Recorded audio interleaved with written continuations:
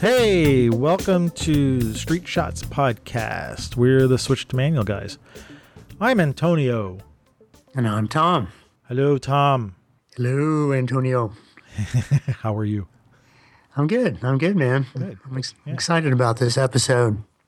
Yeah, so this is our dozenth episode. Can we say that? That's episode 12. And we call it The One That Got Away. And Tom, I think we came up with this idea because you said you missed a shot the other day. So why don't you tell us this sad story? Yeah, oh man, it is sad. It's probably not. Is it sad? No. Yeah, kind of, I mean, it is just, it happens all the time. And which is why it seems like a good topic, because we can all relate to the shots that got away, especially street shooting, when things just happen so unexpectedly.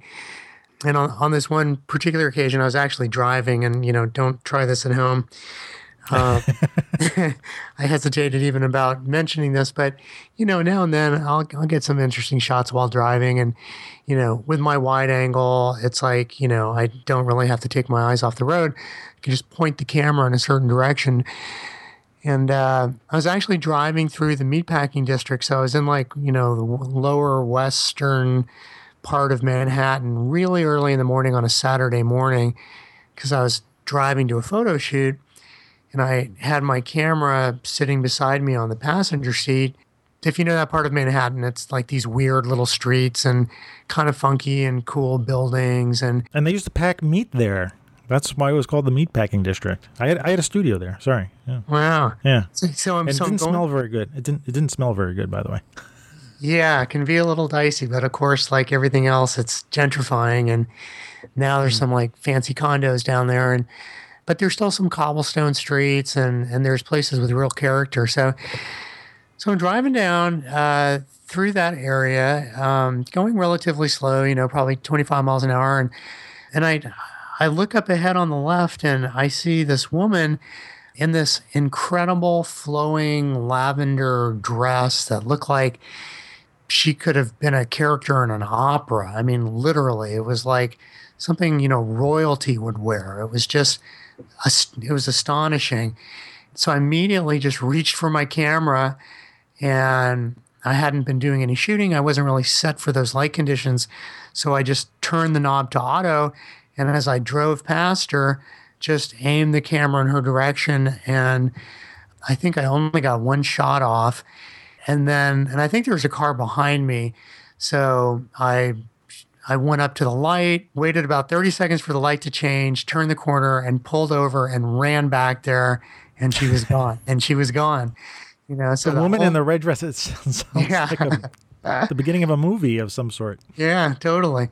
So and it happened to be the day after Valentine's Day. I think she was probably waiting for a cab, but it was just that moment in the early morning in the city where it's eerily quiet, and it was just kind of magical, And I swear, I mean, it was about 30 seconds. I just waited for that light to change, turned the corner, pulled over, parked, and I ran back there, thinking, I will ask, I will shoot, and she was That's gone. It. And that was Gone. it.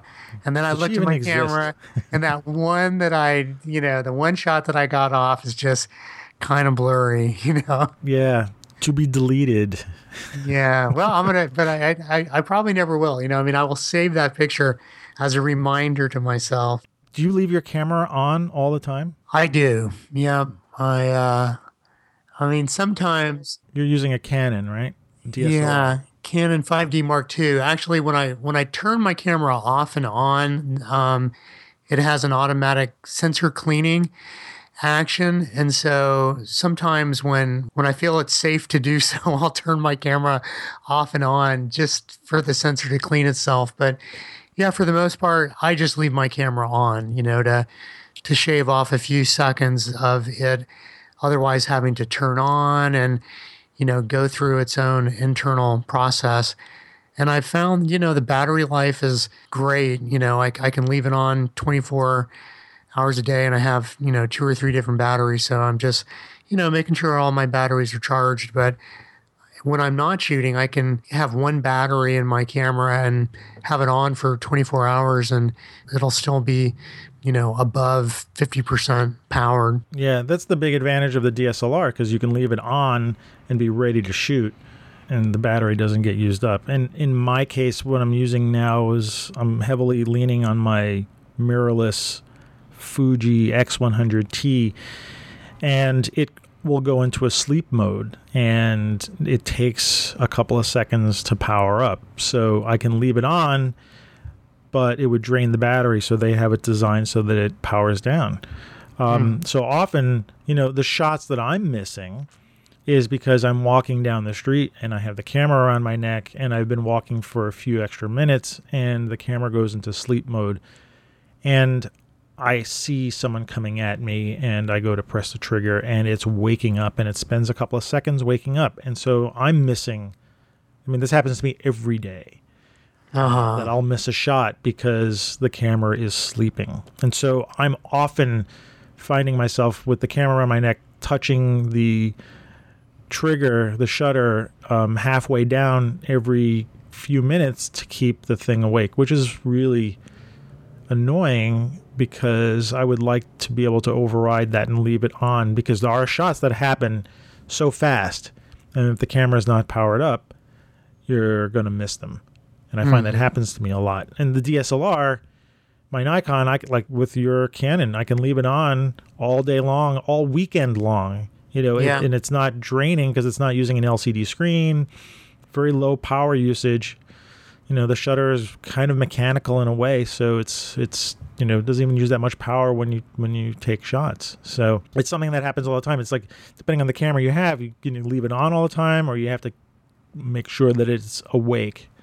But that's the biggest time I'm missing shots is because the camera is waking up. Yeah, those first few seconds are, so critical, and which is one of the things we wanted to talk about, just the whole process of preparation. I think we have a video on our website where we, this is one of our little tips is just, if you're shooting in one set of conditions sort of the night before, if you're shooting music at really high ISO and you're just, maximizing all the available light. And then the next day you're walking down Broadway and it's bright and sunny and you haven't made any adjustments, then your first few shots are going to be blown out. So, no matter what the light conditions, I would imagine you do this, Tony, as a matter of course, when you're starting out and you're walking down the street, you're just sizing up the light and setting your shutter speed and aperture to get in the basic ballpark so that if something does happen, chances of catching it. I've got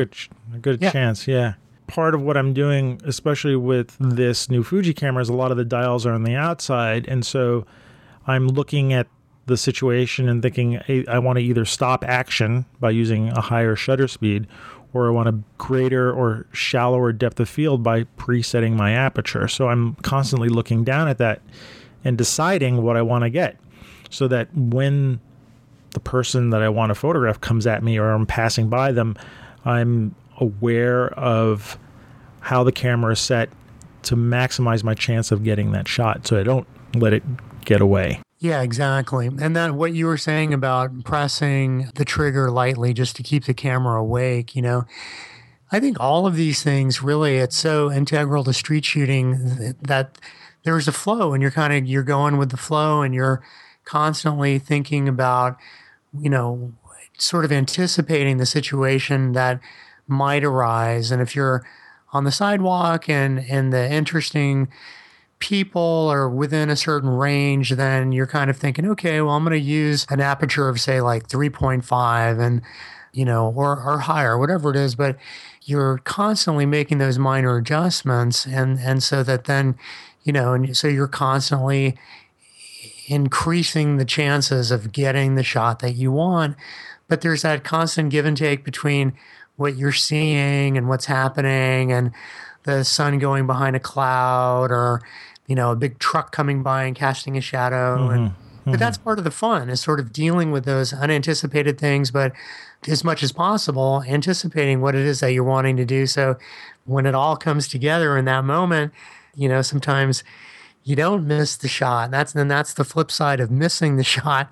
The one that got away. I mean, when you look at one, they were like, oh man, this makes me happy. I'm just so psyched that I got this shot. And usually it's through, putting all these different strategies into play. Yeah. And, with the newer cameras, there's so many settings that you have to pay attention to. I was just looking at my note and I wrote down macro mode. Sometimes I'm leaving the camera in macro because I need to shoot close-ups, and I might forget to turn that back on, or turn it back off when I'm done shooting. And so just like when we were talking about the ISO and the shutter and your settings from previously before, if you're leaving it in macro mode or black and white mode, because all the new cameras have, you might be shooting in black and white the day before and you want to shoot color. So there's so many things that you're going to pay attention to when you're going to go out and shoot so that you get the shot. I mean, again, black and white or color doesn't really matter if you're shooting raw, which is why I like to shoot raw all the time, because in case I do make an error in my shooting of my JPEGs, I've got the raw backup to work with. But there are so many more things to have to look at.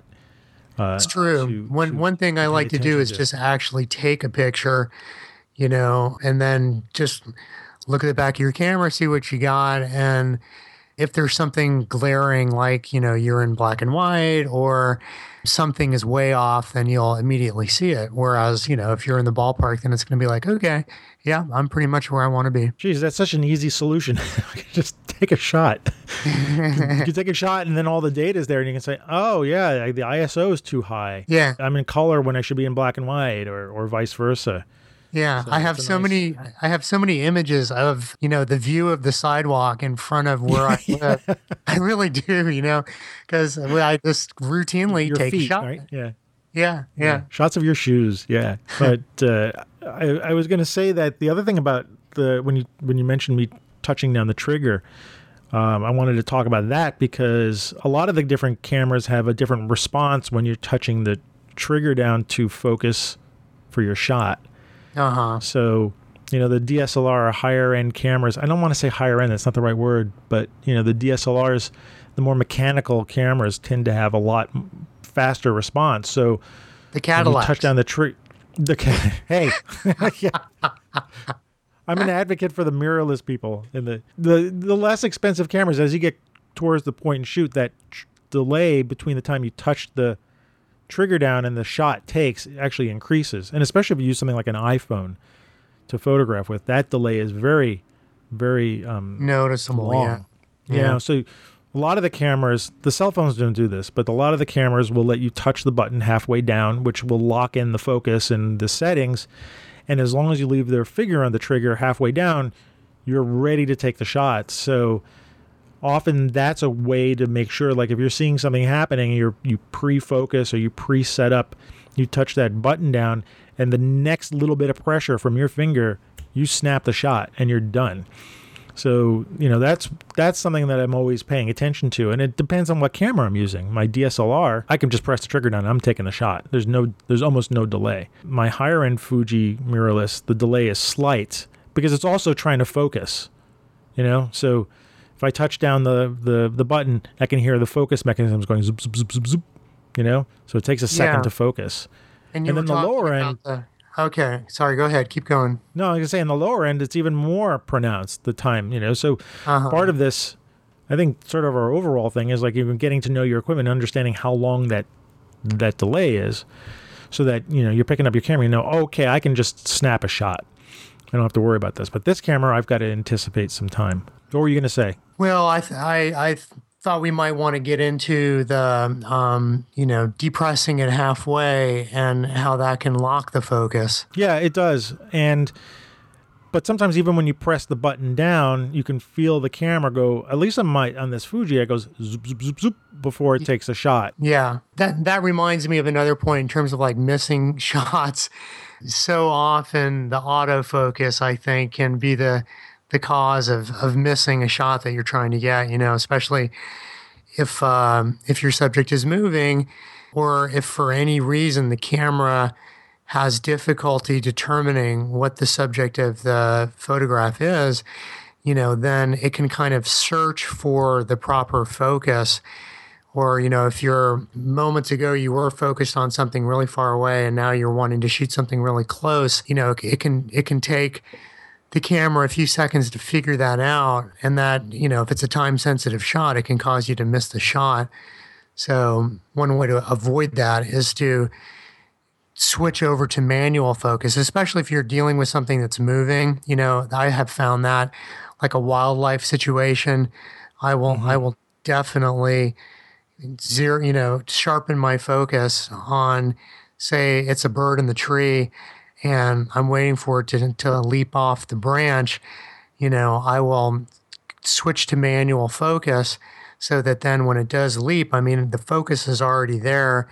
And because if you're sitting there waiting for a shot for, say, an hour, and then in the split second that you're trying to take the shot, the camera, the movement throws it off, and that can be the most frustrating thing. Don't be afraid of manual focus.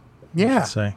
For this, for a lot of reasons, because that first trigger, you'll get the shot. You may not be able to follow through on it, but if you're already set, that first shot should be the shot. So yeah, and depending on the camera and the lens, sometimes you can have your finger right on that the control that goes from manual to auto focus, and you can be in manual and try to get the shot, and then switch to auto and try to follow the subject, and that it's not that hard to do, but the initial shot, oftentimes I have found you're much more likely to get it if you can focus ahead of time, switch to manual, which is our mantra in general. So it's snuck that one in.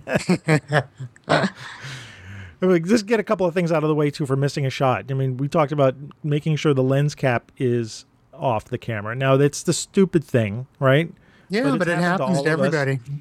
Especially with some of the cameras, like it would happen with a digital rangefinder camera, like the Fuji I have, because if I'm using the optical viewfinder, I'm not seeing directly through the lens. Right. So it may not know that the lens cap is on. With a DSLR or other cameras that are looking through the lens, you're going to have a lot harder time because you won't be able to see the image because the lens cap is on. But if you're using one of these rangefinders with an optical viewfinder, even if it's just a film camera too, it is very possible for you to leave that lens cap on. So I never have my lens caps on with my rangefinder cameras. If anything, I'm using a lens hood to protect the lens from bumps. I don't use a UV filter just because that's the way I am, and I've never banged up the front of my lens. But a lens hood certainly helps a lot. And so this way, I'm not having to pop off anything to take a shot. I might use a lens cap when I'm traveling, from place to place. But when the camera is out, there's no lens cap dangling from there. It's just a lens hood for bumps, ready to go. So there's that. I never use them. I've even because I never use them, I've lost most of mine. Or every now and then I'll be like, oh, that's where that lens cap is. But I have my camera in my sort of fanny pack, which I have in front of me, so I can just grab it and it's already on. There's no lens cap. I'm just immediately ready to shoot. But I do use a filter because I don't often use hoods because my lens doesn't fit in that fanny pack well with a hood. So consequently, I never have a lens cap on, and my filters are actually pretty banged up. So I think if I weren't using the filters, I'd probably be messing up the lens itself, which of course is the last thing you want to do. Can you call it a fanny pack if you have it on your front? I don't know. I guess so, yeah. What is that, a belly pack? It's a groin pack. The only thing about the filters getting scratched up is if you keep shooting through it, you're shooting through a scratched up filter. So that's... I know. So you've got this $1,500 lens going through a scratched up bad filter, and so your pictures are going to reflect that. So I would recommend you get new filters. But yeah, periodically you have to, yeah. Yeah. The other thing I want to quickly talk about is battery, because battery is one of those things that I'm always, making sure of. And a lot people buy third-party batteries and they don't necessarily register right in the camera, so they might say power, power, power, and all of a sudden they'll be off. So, or you just forget to charge it. Yeah, don't forget to charge it. Buy a couple of extra batteries, tuck them in your pocket, and if you see it starting to, a lot of the indicators turn red. Don't wait until it starts blinking. Once it turns red or it's got one pip on it, I'm changing the battery because I don't want it to run out I don't want it to run out. And the other thing I just want to talk about, like the lesson I had, this is about talking about one getting away. This is the one I deleted. I don't know if I remember telling you this, but I often like to sit and look at my pictures in the camera. And I've only started doing this with these new cameras that I've got, the new Fujis, because they present the images nicely. And I was just going through and I was finding shots that I didn't want because I miss, when I'm just doing street shots, I'll miss a bunch of things because people move out of the way. And there was this one shot of a guy in front of his shoe shining place. And I was looking at it and I hit delete by accident. Because you were deleting a bunch, right? I was deleting. No, I was going through it. I was going delete. One at a time. And this one I was in this mode, and I went boom and deleted. I'm like, it's the worst feeling. Well, so the long story short was, I got home. I took that card out of the camera. Put another card in, and I got home and I used some disk recovery software on my computer to recover the image. And so, cool. It doesn't prevent me now from still doing that. And I still risk deleting something, by accident because I'm doing it out in the field. But, and there's ways of recovering it. And now that I know I can do it, I'm a little less nervous about it. But that's the one that got away, Yeah. That's the, being very careful. Like, there's the shot I want. If I know I want it, maybe I'm not going to delete anything around it. I'm just going to make sure. But, it happens to me too sometimes. All of a sudden I have a, brain hiccup and do something not too smart. But at least, there are things to help recover from that. So yeah, one thing I do is that if I take something that I'm really excited about, I go through the menu and protect it. So then if later, I know we're going to be talking about workflow in our next podcast. And one thing you don't want to do, which I sometimes do, true confessions, is, I'll upload photos to my computer out of order, because something's more important.